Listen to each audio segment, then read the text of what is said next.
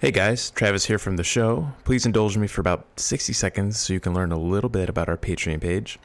Patreon is a website that allows you to support us with tiny donations each month, like you would do with payments with Netflix or Hulu.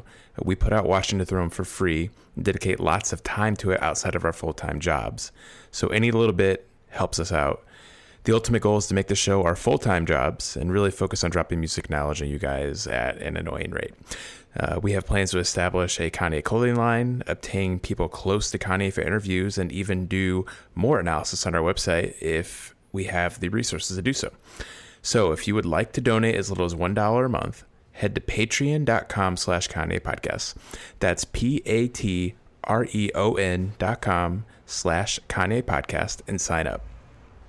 We have goals and rewards set up for everyone who donates, which will be our way of repaying you eventually. Thank you so much, and stay wavy.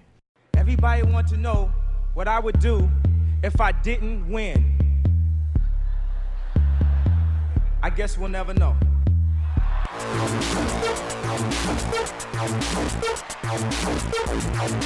So keep it love, I don't get enough of it. Jesus just rose again.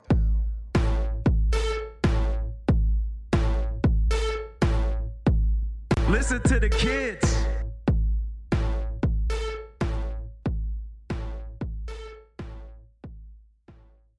Welcome to Watching the Throne, a lyrical analysis of Kanye West. My name's Chris Lambert, and today we're talking with Ron Parida.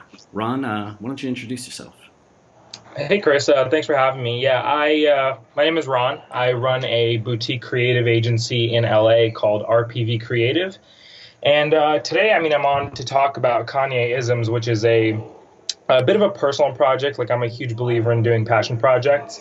And just as a fan of Kanye and someone who appreciates some of the things he says and thinks he's ridiculous in other ways, I just thought it would be a cool series to do. It's like a fun, Instagram-based sticker animation type series, I'd say. And yeah, I'm super stoked to be talking to you about it. Yeah, I saw it on Instagram right before I contacted you, like a week and a half ago, and it was just cracking me up. Like, going through all the posts and just being like, these are all Kanye quotes that I've heard and love, but just the animation that you have with the sticker animation, the little touches you do with the different videos each day, was just highly, highly amusing. Yeah, no, I appreciate that. The whole series was actually inspired by a guy who we work with. His name is Mike Estelle. And we bring him on for certain projects as a creative director for, different commercial gigs and whatever we have. But I'm also just friends with him. And so we talk quite a bit. And he has this amazing creative style for Instagram. And it's very much that sort of sticker animation style. And I don't even know what made me do it. But it was just kind of one night I was just sitting around on my laptop, just messing around as usual. And in Adobe Premiere, and I was just like, let me see if I can put my spin on his creative style. Like, I'm creatively, I think I'm really, really drawn towards like narrative and storytelling in a sort of linear format, if you will. And so I kind of took that style of like sticker animation, and I tried to take quotes that I thought were interesting or inspiring and then make almost like a mini scene out of it. So not just have a talking head, but also bring in other elements. And I don't know, I felt like I would love to hear your thoughts on it, but that's what I felt kind of gave the success that it's seen so far from the community, was the context, not just what he's saying. Yeah, because if it's just the quote, that's one thing. And just to see like a head moving with a mouth, there's only so many of those that maybe people would be into before they just kind of get the gist of it. But when you're bringing in other elements, like the latest one, you have Obama appearing, and you just don't know where it's going to go each time. So you're getting quotes you love by an artist that you love, but then the little surprises of like what added touches you're going to throw in to round it out. Right. And it's really like, to give you a little bit of background of why this is so interesting just for me as a creative. My background, like what got me into, I guess, creativity, if you will, for lack of a better term, was filmmaking. Like, I love movies and film directors, and like David Fincher is one of my favorite filmmakers of all time. But so I've kind of grown up in this industry and been surrounded by creatives where in the film industry, it's a very long process. Everything is usually long form. Long form is viewed as better. You spend years making one piece of content and then you get the rush once it's released. For me, what's been super fun is just to get to sit down and, like, the way you said that you don't know where the piece is going to go when you're watching it, that's how we make them. You know what I mean? It's like we find a quote, I'm like, oh, I think this has some legs. Like, what do I visualize when I see it? And like that kind of thing. And we just sit down, we just explore. And it's very it's like a good 4-hour session per post. And that sort of, not instant gratification, but definitely smaller time span of gratification is something really awesome and interesting that, I'm experiencing for the first time as a creative too. I think that's a really good point just for people doing projects. Like, usually we think of the grandiose projects, right? The novel, the film, right, the album, the painting that takes like years and years to like put everything together, from sketches to outlines to finally doing the various layering, to find these little works that can be satisfying on like a day-to-day basis and build into something can be really satisfying. I'll give you a little more of how I think about that, because I couldn't agree with you more. But a huge thing for me is I'm super inspired by music and musicians, and it's one of the big things I've always been jealous of has been the fact that musicians and producers and rappers and whoever, they have the luxury of being able to sit down and express themselves in that moment. So, making music, like you make a beat live, right? You're like, this is how I feel, and you make it. And 3 hours later, you can look back and be like, okay, did I instill that emotion that I was feeling or wanted to communicate? With, writers like yourself, or you're writing, like you said, a novel, or if I was directing, a 60-minute feature, it's such a time-consuming process that you don't, like we talked about already, you don't get that gratification until like 2 years later. And so I've always been really, really jealous of musicians because of that. And so with the advent of social media and now, all these interesting accounts coming up, and just the creative ways people use social media, I mean, it truly is like its own platform for art, a new form of art that we've never seen before. And I mean, I don't know, it's just been a really, really interesting, awesome process. And this has been my kind of way of getting that same feeling, I guess, that maybe music producers or musicians get to experience, on a regular basis. Yeah, and it's been everything that you hoped for. Yeah, and then some. I got to be honest, like I've consulted, like before kind of starting the boutique agency, I consulted for a few YouTube channels, like larger channels. And, I've seen what kind of micro-virality in those communities look like, where the communities are hundreds of thousands of people, super into tech or whatever it might be. And I'm going to be honest, I haven't seen this strong of a response. I want to say ever, but I'm sure there's been a time that I'm forgetting. But this is, in short, it's very impressive. Like the response from the community has been amazing and just super motivating. And I'm just like, okay, I just want to make more and more and more and more, Yeah, which, I mean, as you said, it takes 4 hours for each session to kind of make one, and you're putting one out every day. I mean, to get that kind of feedback right away that's positive is very encouraging when it's something that's that time and effort, no matter how small it is, in like relative to the larger like novel or feature film. Getting that response right away is very motivating. Yeah, absolutely. And I'll give you a little secret. We actually kind of cheated a little bit. We're not making them right now every day. We actually made a bunch up front. Smart. And and the big I mean, to be honest, we're also running out now, so I'm going to have to get back in the edit pretty soon. But what's been really cool about that is it's really allowed us to kind of explore and find the voice of the account and not necessarily have to worry about like, shit, what are we posting tomorrow? Shit, what are we posting the day after? It's like, okay, we know we have a ton of content, right? So how do we want to contextualize this? What do we want the captions to be like? How is the Instagram stories part going to interact with the page and the grid layout? Like these are all things we're constantly thinking about. Can we make exclusive content for the stories part of it that maybe leads into the feed, and just exploring all that kind of stuff. So it's been really nice to have that freedom because we have a bunch of them stockpiled. But like I said, we're coming to the end of that, so we got some new stuff coming, which is also going to be interesting because now we have a big sort of data pool of feedback, right? Like we have all these comments, we have all these like those kind of first 30 posts or whatever it is, 20 posts were just created in a vacuum. of just like myself and other creatives that I work with and partner with, we were just kind of like, it was all hands on deck and just like, we think this is cool. And so we came up with all these different types of posts and videos. But now that we have a real audience who's listening and paying attention and interacting, this kind of second batch of content that we produce is going to be informed and influenced by that feedback. So that's super exciting as well.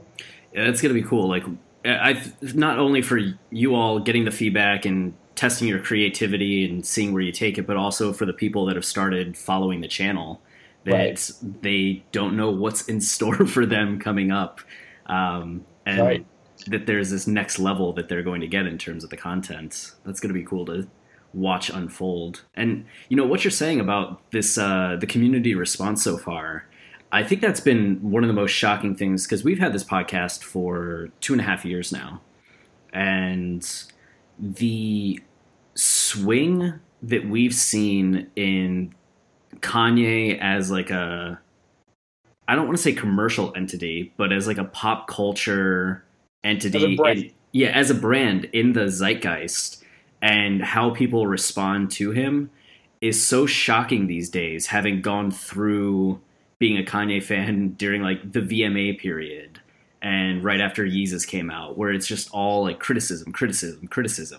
But to see how many people are just like fans of the brand at this point and of like devouring anything that's Kanye related is really fascinating. Right. And I think a big thing that like I was set on doing with this project was like not judging Kanye. Like you said something really interesting there. Like from the beginning, there's always been like, I mean, I'm looking at his album catalog right now from College Dropout to Life of Pablo. Like there's been so many phases, obviously of his creativity, but more so even how the public views him. There was phases where they're like, oh, he's the next Jay-Z. He's amazing. He's this incredible rapper. And then like, oh, this guy's so arrogant. Like, what an asshole. Like, well, why is he doing this 808s and Heartbreak? What's going on? Like, and then, you know what I mean? And it's just all these different phases. But I've never been super interested in judging him, because to me, it's like you're just watching someone go through a creative journey of life, and you can't really judge it. It's just different phases. Like people said they didn't like Yeezus. To be honest, I loved it because it might not be consumable by the masses, and it might, you know, I'm sure you can nitpick and all that kind of stuff and be like, oh, this is why it's not a good album, and this is why it's not a good album. For me, it's how he felt at that time, and he expressed it, and to me, it communicated that feeling and that emotion, and so it was like a creative success in some forms for me in that sense. Does that make sense? Yeah, absolutely. And right there with you with like the mass appeal of Yeezus is drastically different than that from College Dropout or Late Registration, but like we're not going to be writing a book on Late Registration or College Dropout. We're writing a book on Yeezus because, as you said, it's this creative journey. Right. Yeezus is like low key one of my favorite albums. Like I don't say that too much in public because it starts all sorts of controversy that I don't want to get into.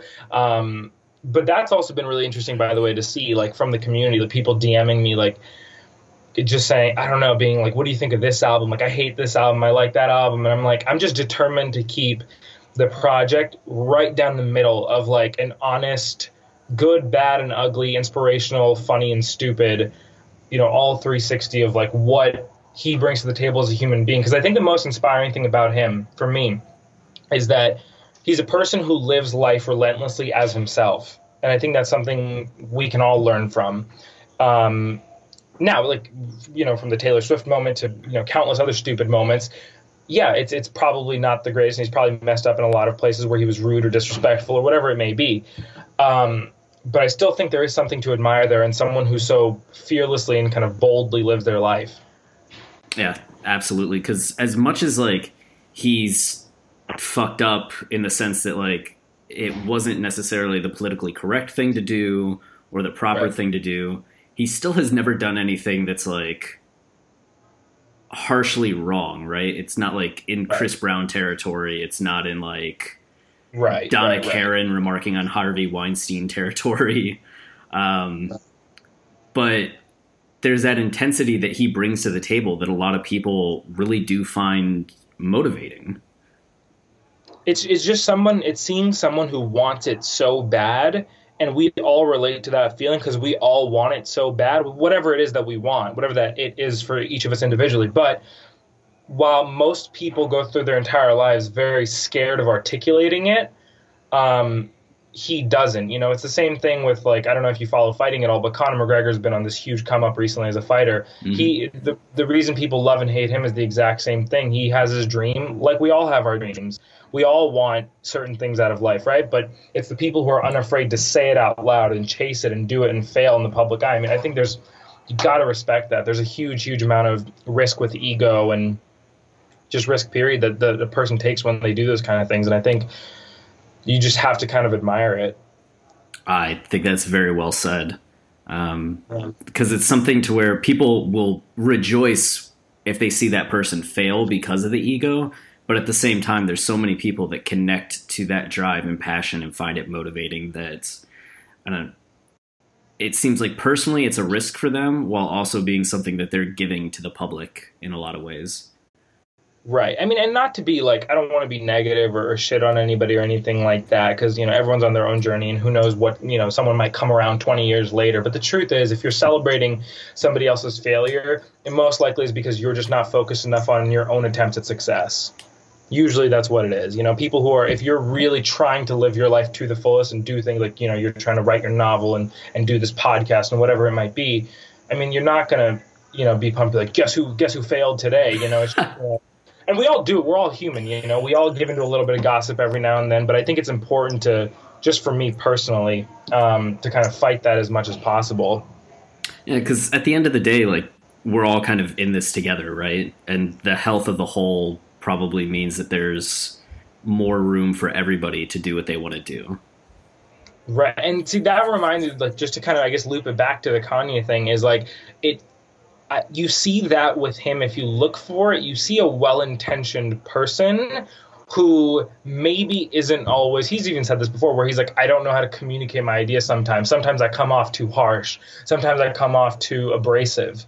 I think we can all relate to that, right? Like, but the well-intentioned part, I think, is the important thing to focus on, like the seed. And that's a lot of what the page is about too. It's like, if we can, I mean, I would love to use it to inspire people who, you know, maybe don't like Kanye West. Like, I know my girlfriend's little sisters, for example, I don't think they like him, but I'm hoping that through this page, and I think they're like seeing different sides and different perspectives, because we're able to take like small clips and put them in a vacuum, which they weren't before. You know what I mean? Something that was in the context of a 2-hour interview might feel completely different, but when we pull out that gem and then make a little animation for it in 10 seconds, you're like, whoa, that was actually kind of insightful. Like, whoa, that was kind of inspiring. Whereas before you may have been like, this guy's an asshole, like, screw this, you know? Yeah. Because so much in the interview can color everything else that's being said. Right. Or you might not even be paying attention to, like, everything that's said in a 45-minute, hour, 2-hour interview. So being able to give people that side of Kanye in something that's fun to watch rather than just like, watch this so you respect Kanye. There's the entertainment factor that just lets people come around on their own. Right. Exactly. I'm hoping so. I mean, it's been doing great so far. Yeah. The increase in followers has been fun to see, and just how many views everything is getting has been cool. Like it's not my project at all, and I already feel like it's fun to watch this thing grow and the work that you all do. So I'm very, very much a fan and very appreciative. Yeah, man, I appreciate that. It's felt very communal, I'll say. Like, we've done content series before, and that feels very much like, whether it's for clients or whether it's just internally for us, it's felt very much like, okay, we're just publishing this thing. Like, we made this thing, and here, world, go watch it. And this feels different.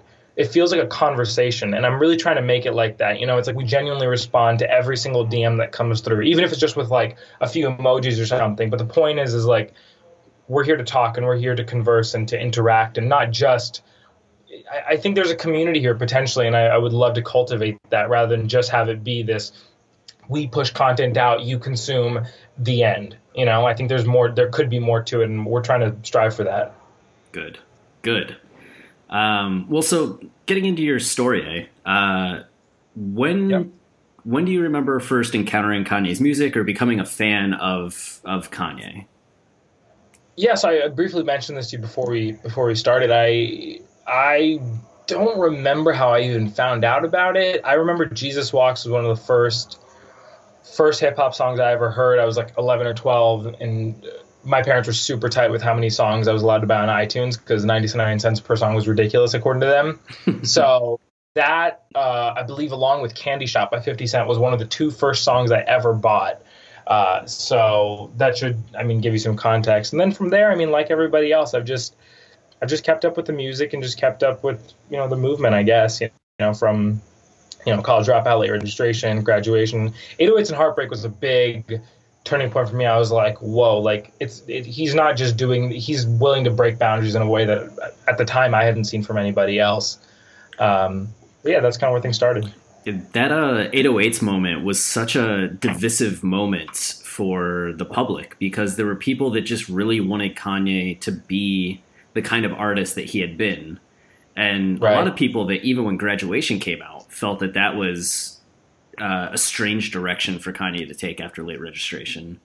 And then for 808s to hit, it seemed like such a moment where people that were casual fans either became like way more interested in him as an artist or way less interested in him as an artist. Right. For me, I was way more interested. I was like an emotional teenage kid, so I was like, this is amazing, I was like, so I just loved pressing stuff at the time. So I thought, till today, I think it's amazing. I think it's like out of his catalog, because he has such a hip hop background, I think 808s gets slept on maybe a little bit because you have so many hardcore hip hop fans who are like, oh, college dropout, because it brings a lot of nostalgia back for them. But from a standpoint of like, I don't know, innovation and just like kind of, I guess, breaking his own mold, I think 808s is, to me, it's like one of my favorites off of his entire catalog. Yeah, there's something, if the mood is right, 808s can be one of the best albums of all time, just for like a certain vibe, a certain kind of day. You're just like, holy shit, this is everything I need to hear.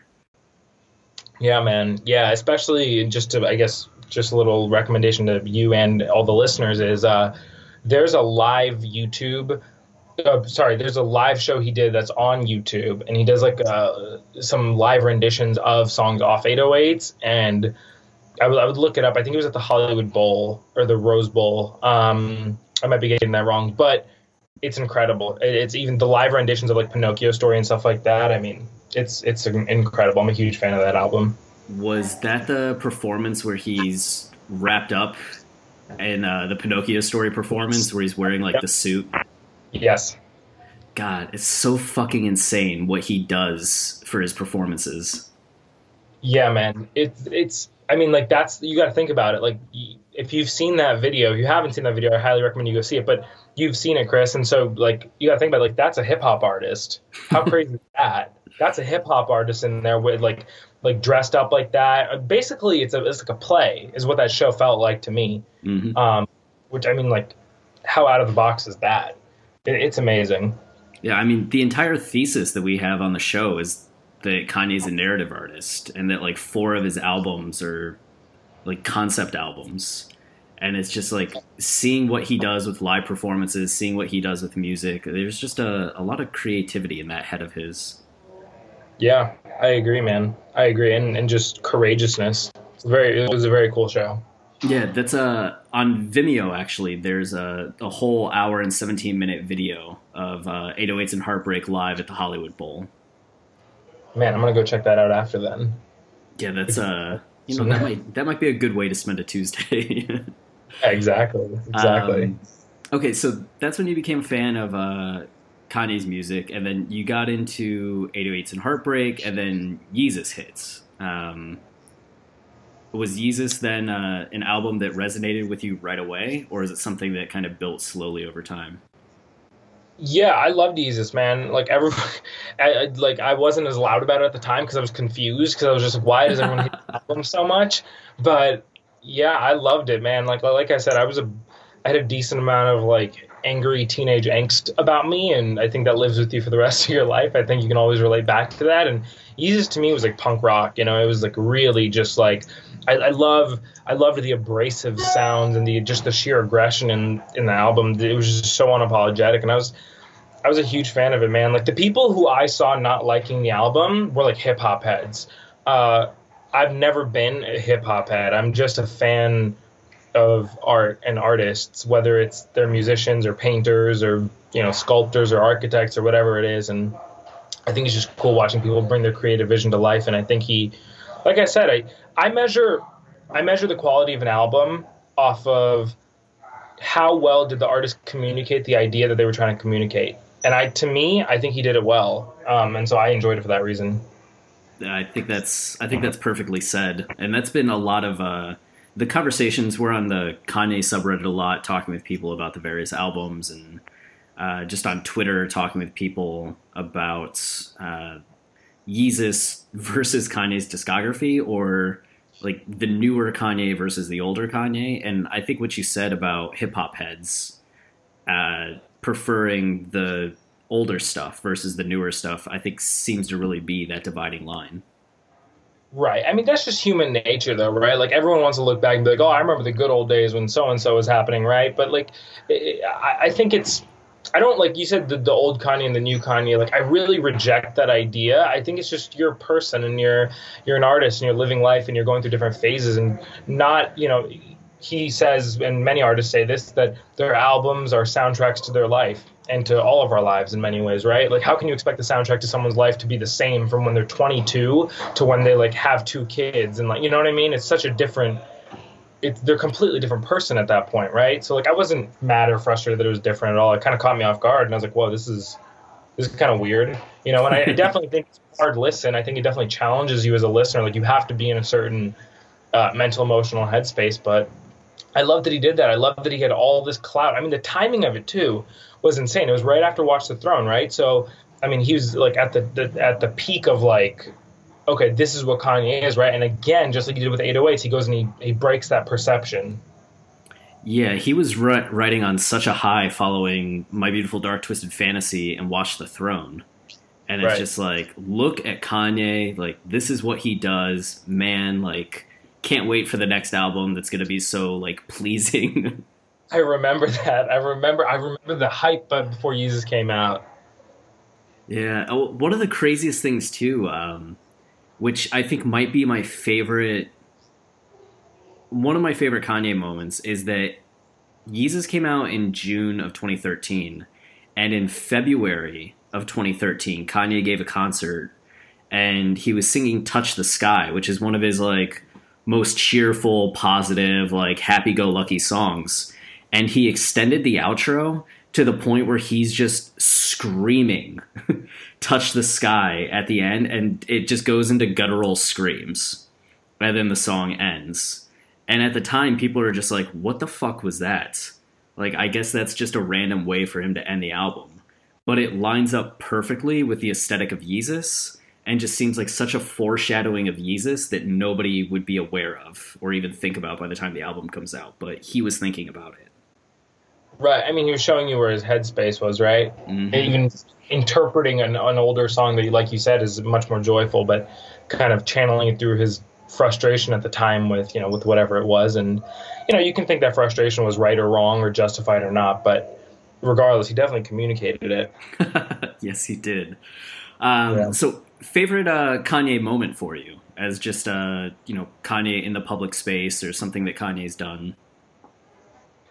Or a quote, man. A Kanye-ism that's your favorite?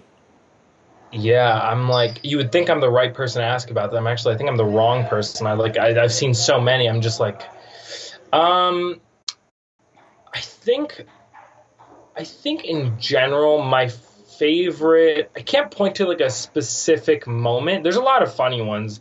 Like, there's so many funny ones. Like the Sway moment was hilarious and classic, and you know, there's a lot of funny bites here and there. But to me, just me individually as a creative, as a person who, you know, has goals and wants to achieve whatever I want to achieve, to me, the most inspiring ones were the interviews that came out kind of after he had his first set of interviews with like Zane Lowe and the Breakfast Club where he just lost his shit in every single interview.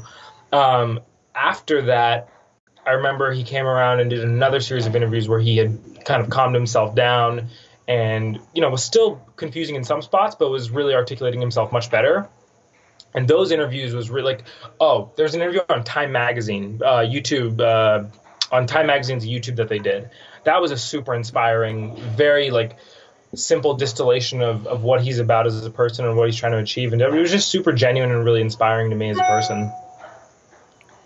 I'm going to have to, I don't think I've ever watched the Time interview, so that's one that I'm going to have to go back and watch. And because, when Kanye is like his most eloquent, it's really beautiful to hear what he has to say. And even when he's not his most eloquent, he still brings out these moments that you're just like, now that's either like a funny, like but there's still like a core ideas to what he's saying. It's just like, that's fascinating. Right, exactly. But I just personally enjoy the slightly more slowed down and articulate Kanye, just in context of having had that ranty Kanye where he was just running around and yelling at everybody. It was nice after that to get a little more cooled down, some more genuine and honest perspective was really nice for me. And that's reading interviews with other people about Kanye. It seems that a lot of the time that slowed down version is who he is behind the scenes. Sure. Which it's interesting to then wonder if like how much of him freaking out is like performance or just like genuinely him, or where that comes from. Right. That's true. I didn't think about that. Yeah. I heard in an interview, some designer had said that he's one of the best listeners. Like he loves listening. And I was like, really? Like, I don't think the average person would guess that based on his public persona. No, they'd be like, he probably just talks and talks and talks. Right, exactly. But I mean, I guess like you said, that might be more of who he actually is sitting back and listening and learning. I mean, look, you have to be. Like at the end of the day, say what you will, he's a very successful person. He's achieved a lot. And so you can't, I'm just a big believer that you can't like cheat the system for that long. If you're not doing some things right, if you're not a good listener, if you're not looking to learn, if you're not working hard, if you're not looking to improve, like these core sort of tenets to success, if you're not, deploying them effectively, I just don't think you can have, this incredible 10 plus year career that he's had. No, not at all. I think what you're saying, you can't cheat the system is a very accurate response. And that's tend to be how I view the Kardashians as well. Like, right. Despite what everybody says about them, the fact that they've not only stayed in the public eye for this long, but continue to expand their influence and expand how much money they make. Right. That's not necessarily a fluke at that point. Right. I mean, it's interesting that you bring that up. I used to be a massive, massive hater of the Kardashians because I was just like, what?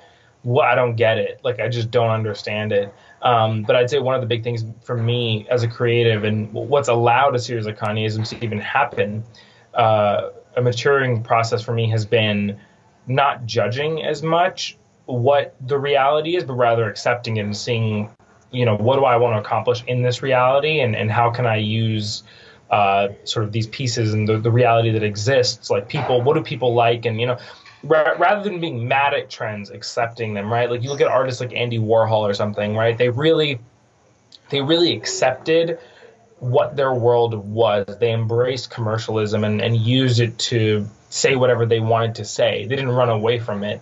And I think I definitely struggled with that as a creative for a long, long time. If you had asked me probably 3 years ago, would I have made a series like this? I wouldn't have believed it. I'd be like, this is ridiculous. Like, I would never do that. Micro content video series of like poorly animated videos of Kanye West's head. Come on, that's such low hanging fruit. And I would have judged it and thought it was lowly in whatever way, right? And I just think that's such a bad mentality to have, and I absolutely was a victim to it. So what you said about the Kardashians, I'm very much on board, which is they're not my favorite, but they are incredibly successful and they have a ton of attention, and it is what it is, and there's some value they're bringing to people there, and it's better just to focus on, I guess, whatever you want to achieve individually rather than spending time on hating and judging that. and that outward, as we were saying earlier, that outward judgment or hatred usually comes from like an inner place of frustration or anxiety. As you said, when you change your attitude towards I'm not going to judge, and then you start pursuing projects that you may not have expected yourself to pursue in the past, and then you find how fulfilling they can be, how interesting they can be, how creative they can be in and of themselves. And everything you just said about being able to use commercialism as a way to say what you want as an artist still, you're doing with this series. I mean, yeah, I'll give you two other examples of the exact same thing. Kanye, when he came out, sampling was viewed by a lot of people as like, oh, you're just taking somebody else's song. You're not actually making shit. You're not a creative, right? And it's such a closed-minded way of thinking about music and what music can be and what art can be. I didn't think that about sampling, but I've definitely thought that about film before. You know, I'll see movies and be like, oh, this is just like such low-hanging fruit, or that's not art, that's not real. I don't respect that, right? And like, I don't know, I guess there's a bit of hipsterism, like if that's a word, in it. But I think I totally lost my train of thought. But yeah, I think, I mean, yeah, you get the point. Yeah, I get it. So favorite Kanye album then, safe to say Yeezus? I don't have a favorite. I mean, do I have to pick a favorite? No, you don't have to pick. I'm just much more interested in the journey. Like I did the whole thing, the catalog means so much more. Like I'm a big fan of artists who take you on a journey. Like Childish Gambino is another one of my favorite artists. Kid Cudi's amazing. I love artists who bring you on a journey and creatively challenge you as a listener, and they say, hey, what about this? And now what about that? So to me, the catalog as a whole means a lot more than the individual pieces, you know? I think that's a great way of discussing that. And because so many people are like, well, this one's the best. And just be like, yo, if you look at the catalog and the journey that catalog takes you on, just enjoy that, because they all are part of this emotional journey that you go on. Yeah.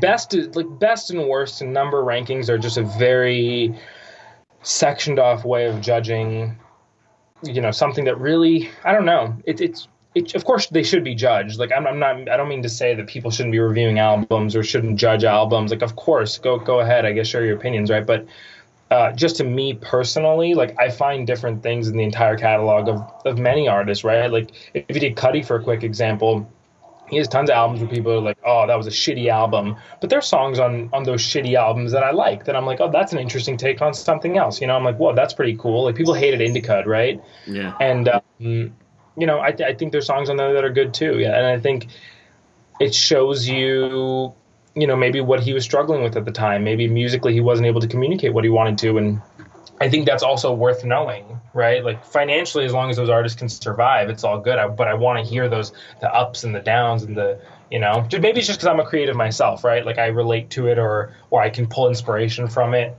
But that's kind of how I approach it. That's a really interesting notion, because so much of Cudi's recent discography was really condemned or given a mixed response. Yeah. But knowing now what we know about how he was feeling, what he's going through, if you put on the albums and just listen not as like somebody that just wants music to put on, but as somebody that's like paying attention to Cudi and viewing these as Cudi's journey, those albums suddenly have much more power. Right, exactly. And I mean, you call me a fanboy for this, but there are certain artists who, even if they make a bad album, I won't judge them for it because, and again, maybe I've just bought into their persona or their brand or their whatever it may be. I truly believe artists like Kanye, like Cudi, like Childish Gambino, you know, insert whoever, there's a ton of other artists who do the same thing. I think they genuinely, of course they want to make money, of course they want to make platinum selling records, of course they want financial and commercial success, but each and every single time they also take tremendous risk to try and push the envelope and make you learn something about, like, before hearing Speeding Bullet to Heaven, I never ever knew that I would even listen to music like that. And it literally took me a year and a half to even be like, oh, there's some good tracks on here. But I appreciate him as an artist pushing me as a listener into that space where I was like, I never would have listened to anything like that had it not been for that album, you know? And so I'm a big fan of artists, less albums. You know what I mean? I like what artists represent much more than just the music itself. That makes a lot of sense to me. Yeah. Huh. That's I'm gonna have to go listen to Cuddy's discography now. Yeah. Just with that perspective. Well, so not to judge or rank them, but some of your favorite Kanye songs, like say maybe 5. Yeah, absolutely. Here, let me see. Some of my favorite Kanye songs. Father Stretch My Hands, Part 1 and 2 are amazing. So you can consider that as 1 or 2 songs if you'd like. Let's see. Off of... I'm going to pick one from a bunch of different albums. Welcome to Heartbreak off of 808s and Heartbreak, I think is amazing. Yes. Only one. I think it's weird that never made an album. It was just this kind of weird in-between single thing, but I think that's a classic of a song that everybody can appreciate and enjoy.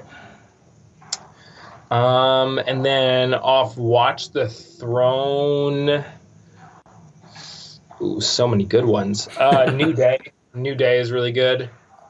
And then I'll pick one off Yeezus. Ooh. See, when Yeezus first came out, Blood on the Leaves was my favorite, like many people, because it was the most sort of listenable one. I'd say I'm In It is actually my favorite song off of Yeezus. But is that 5? I think so, right? Yeah, that's a very solid 5. I'm In It is so underrated. Yeah. It's such a hectic and chaotic song, but there's so much emotion that comes up throughout that thing. Yeah, man. The best workout song, too. Gets you pumped up. Yeah, lift the whole gym. It's great. Lift the whole gym. Yeah, especially when it gets into that final, montage of phrasing. I don't even know. The outro. You're just yeah. I can do anything. Anything. Yeah, exactly. Damn, man. You make me want to go listen to it right now. I'll pop a wheelie on a Tron bike. Well, I think that completes the story. Any final Kanye words you want to say? No, man. It's just been fun. I'm having fun, and if any of your listeners want to go check out the page, it's Kanye_isms. We're on Facebook. We're not promoting the Facebook at all, though. We're mainly posting on Instagram. Facebook's really an afterthought for now. So if you want to keep up with it, please do. And if anybody wants to drop us a DM, we'll for sure respond, and we'll chat about Kanye stuff, and or anything else for that matter. But thanks for having me, Chris. This was awesome. Yeah, thanks for coming on, Ron. Awesome. Cheers.